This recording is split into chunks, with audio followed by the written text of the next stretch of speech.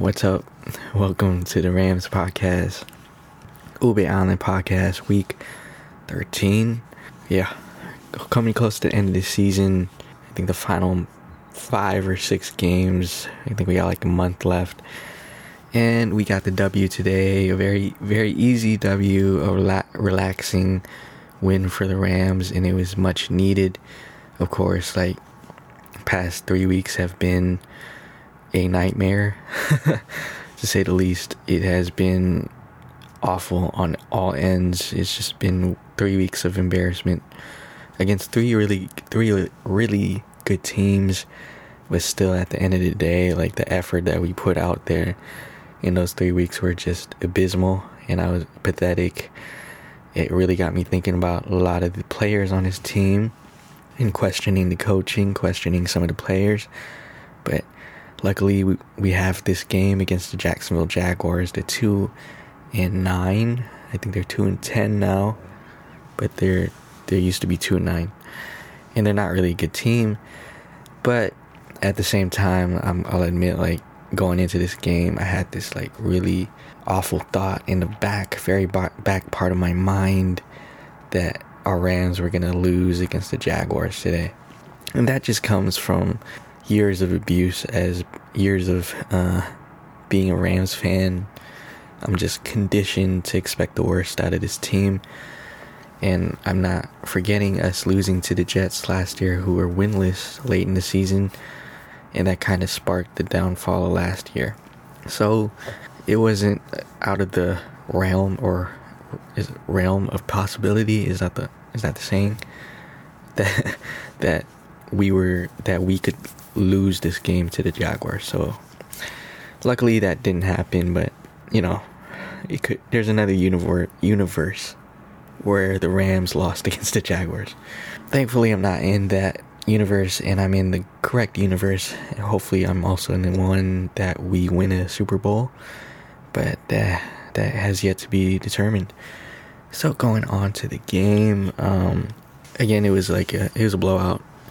There's nothing really. There are stuff to go over, and I'll go over them, but I'm not gonna go over the game. We won by like 30 points. I think it was like 37-7. And I'll first start out with Sony Michel.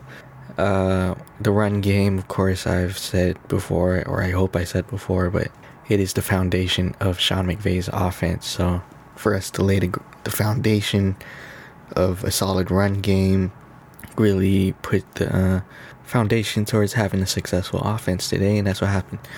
Sean McVay went to Sony Michel, who was starting over Darrell Henderson Jr.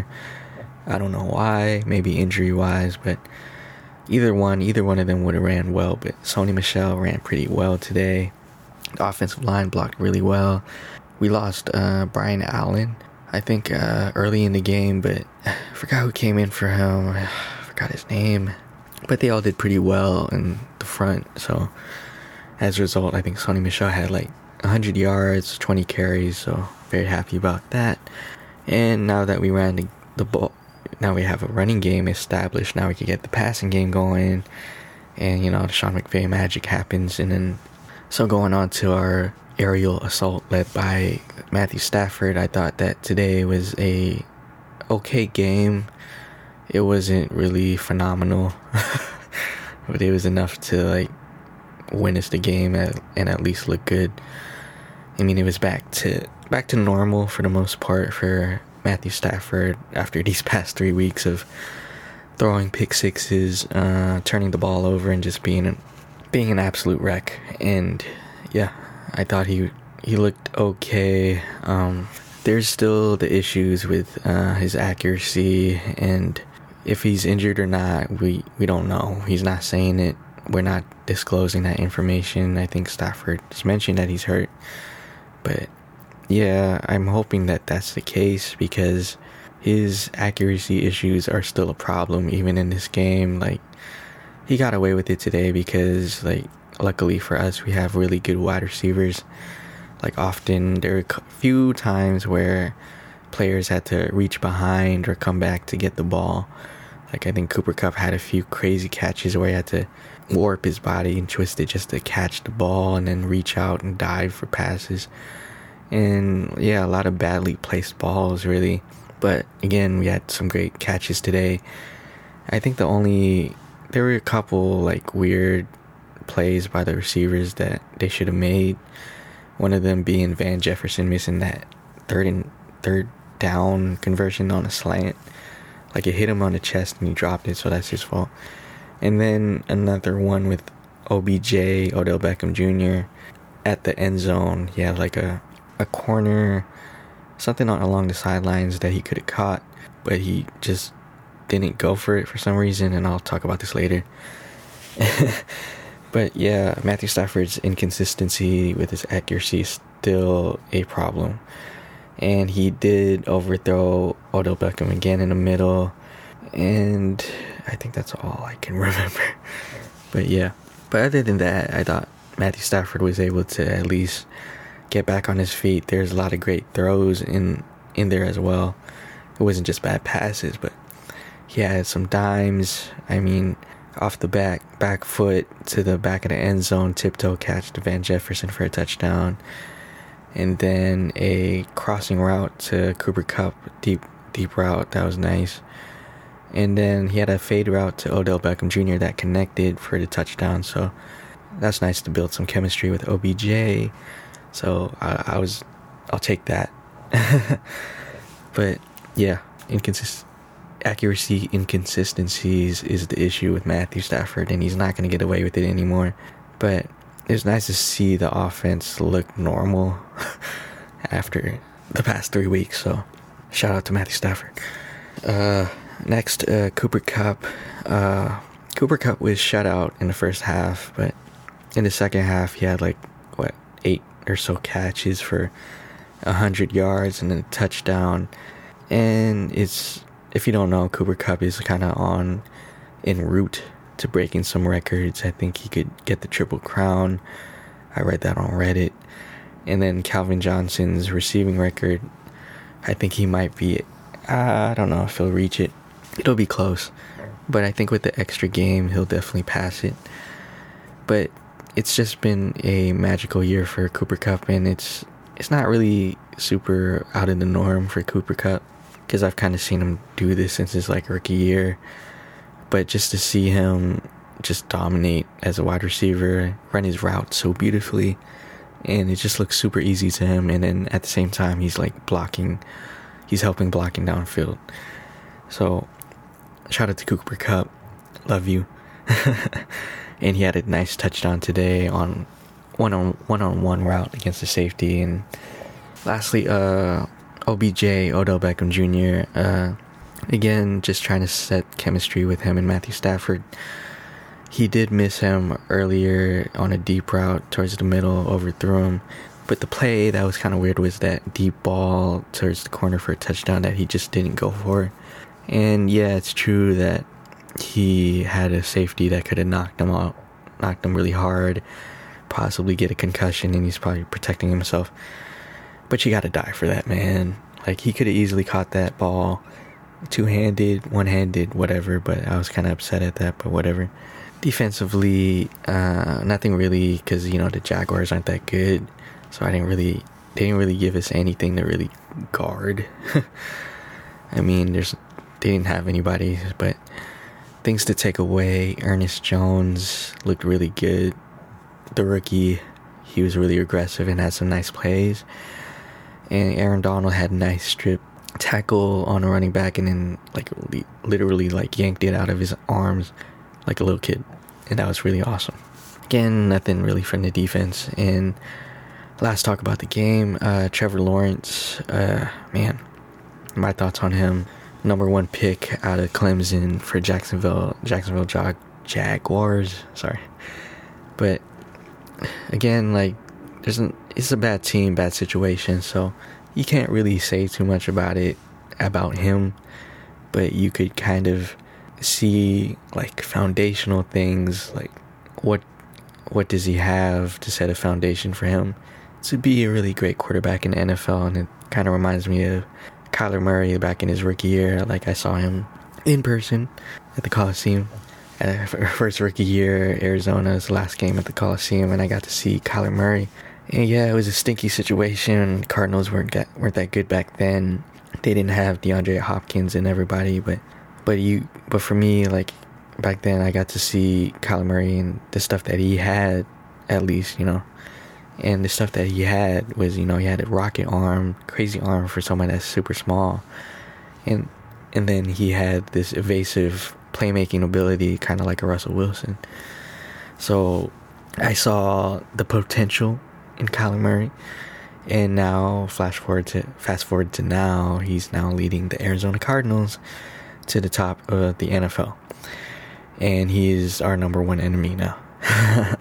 And I had him ranked as the top quarterback in the league back then, and that's kind of in the air now. He missed some games, but yeah, going back to Trevor Lawrence, same thing applies to him. Like, what are things that I saw in Trevor Lawrence that he could build upon, foundational things that he has. I'm kind of making it worse, but what does he have to build on? And one, he does have that rocket arm. I think the play that was kind of highlighted, not a lot of people are going to see it in the highlights. I'm not going to watch it, but there's a third down, and then he scrambles out of the pocket, and then he launches this very, very quick, tight window pass rocket. It must have been like 100 miles per hour pass. Like an absolute rocket to the wide receiver. That window is open for like a millisecond, and he gets this ball out extremely quick, like in a blink of an eye. And I was really impressed by that. He didn't have any other really strong throws to really talk about, but it's just worth noting that the arm power is there. And other foundational things that I did see is that he is poised in the pocket. He stands very tall. I'm not sure his height, but he seems really huge. But he looked really poised in the pocket. And of course, facing guys like Aaron Donald, Von Miller, Leonard Floyd, Greg Gaines. Like, I thought he stayed rather firm in the pocket, didn't look too shaky. And even at times, like, he scrambled a bit and got some extra yards. So he does have that off-schedule ability, maybe not like a Patrick Mahomes. I feel like I say that all the time, but not like a Kyler Murray or Mahomes, but he does have the ability to run out of the pocket. And yeah, I think he will be a solid quarterback moving on. This year's kind of shaky, and the numbers don't look good, but I don't see anything wrong with them. I really don't. That's the Rams review for this week. Sorry, it's not as in-depth. Pretty easy game to talk about, or easy win, so not really so much to talk about, and therefore I have more time to talk about other games. So our guy Jared Goff, winless in Detroit, no more. I was there. I wasn't physically there, but I tuned into the game because I saw that they were leading late in the fourth quarter, so I tuned in, and like right when I tuned in, it was like 4th and inches, and Detroit, they decided to go for it on fourth and 1 in their own territory, and it was super risky. I didn't know the context of the situation. I didn't know if their run game was working too well. I just tuned in at that time, so I didn't really know. But it is true that if you did kick it to Minnesota, they were down by like 2. So there was a chance that Minnesota could have got the ball after a punt and just went down the field and just ran the clock out and then got a field goal. So that was a possibility. And if that was in the mind of the coach, Campbell, I think his name, for the Lions, then that's some high IQ stuff, to be honest with you. Because the risk versus reward isn't too crazy with that. Because the risk is like, of course, you give up the lead pretty much, but if you make it, you could just keep going on, and you could run the clock out for just like a yard. And for also, if the Vikings got the ball too, like, since it's such a short territory, and if they score, regardless, you're gonna have time to get the last possession off anyways. So yeah, I guess I could kind of agree with that call, but anyways, they botched it really hard. It was like a play action, and then the play action and had like a few crossing routes, and it was just really well contained by the Minnesota Vikings. And then Jared Goff would elude one of the Minnesota Vikings defenders, but again, like, Jared Goff's weakness has always been his pocket presence and awareness. He should have known that, like, right after he dodged that defender, that he would be like right back. He would be there. He's still there. Like, he didn't escape into like a void of darkness where he's never gonna escape. Like, he's still like right next to you. So naturally, as he held onto the ball longer, the defender came from behind and knocked it from him. So he fumbled, and that's a super Jared Goff play. But looking at the replay, there's really nothing there. It's kind of like a botched play. It was going to be a turnover anyway. I really wish he could have at least threw it up, and that's kind of what you got to do, but yeah, whatever. In Minnesota, at the time, they could have ran the ball out, but they didn't. They scored a touchdown, and it was like 1:57 left or something, like a lot of time left for Jared Goff. And the ensuing drive, the game-winning drive by Jared Goff was really, if you're a Vikings fan, that has to be the most frustrating defense I've ever seen. Because, like, that's one thing that I'll never understand about defense within like 2 minutes. It's like, defense is like the side that they go away from things that work, and then they play like this soft prevent, which works too. Like, no sheesh, they needed a touchdown to win the game, so the idea is just to keep things in front of them and keep them from going out of bounds, yada yada yada. And they didn't do that at all. Like, not only was Jared Goff like pushing them down the field, they were also going out of bounds as well.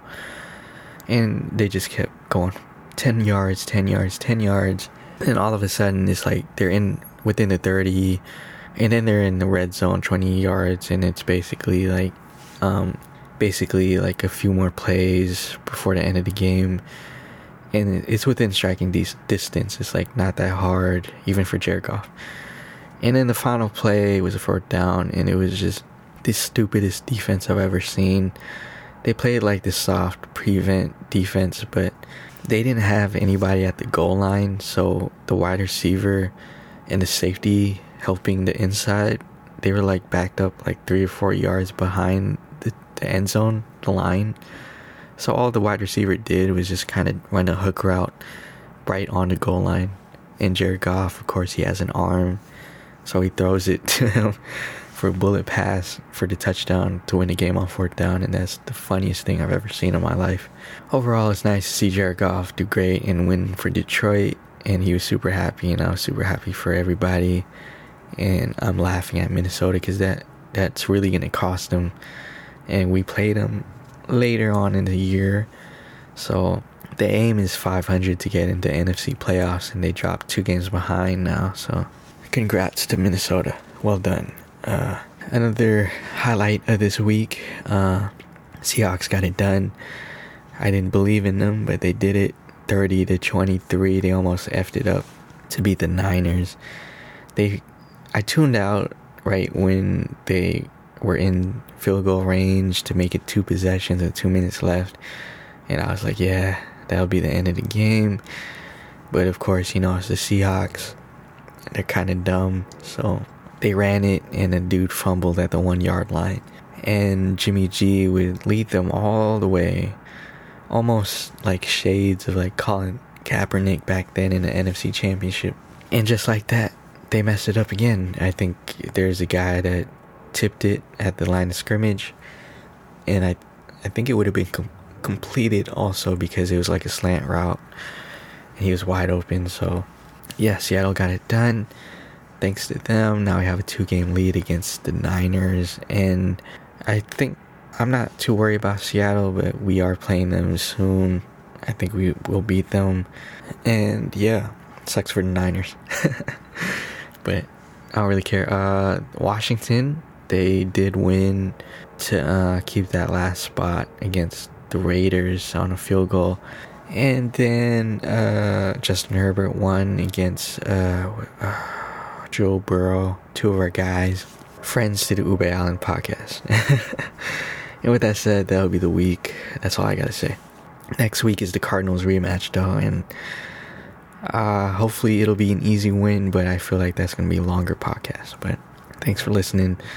Listen to my K-pop episode. Peace.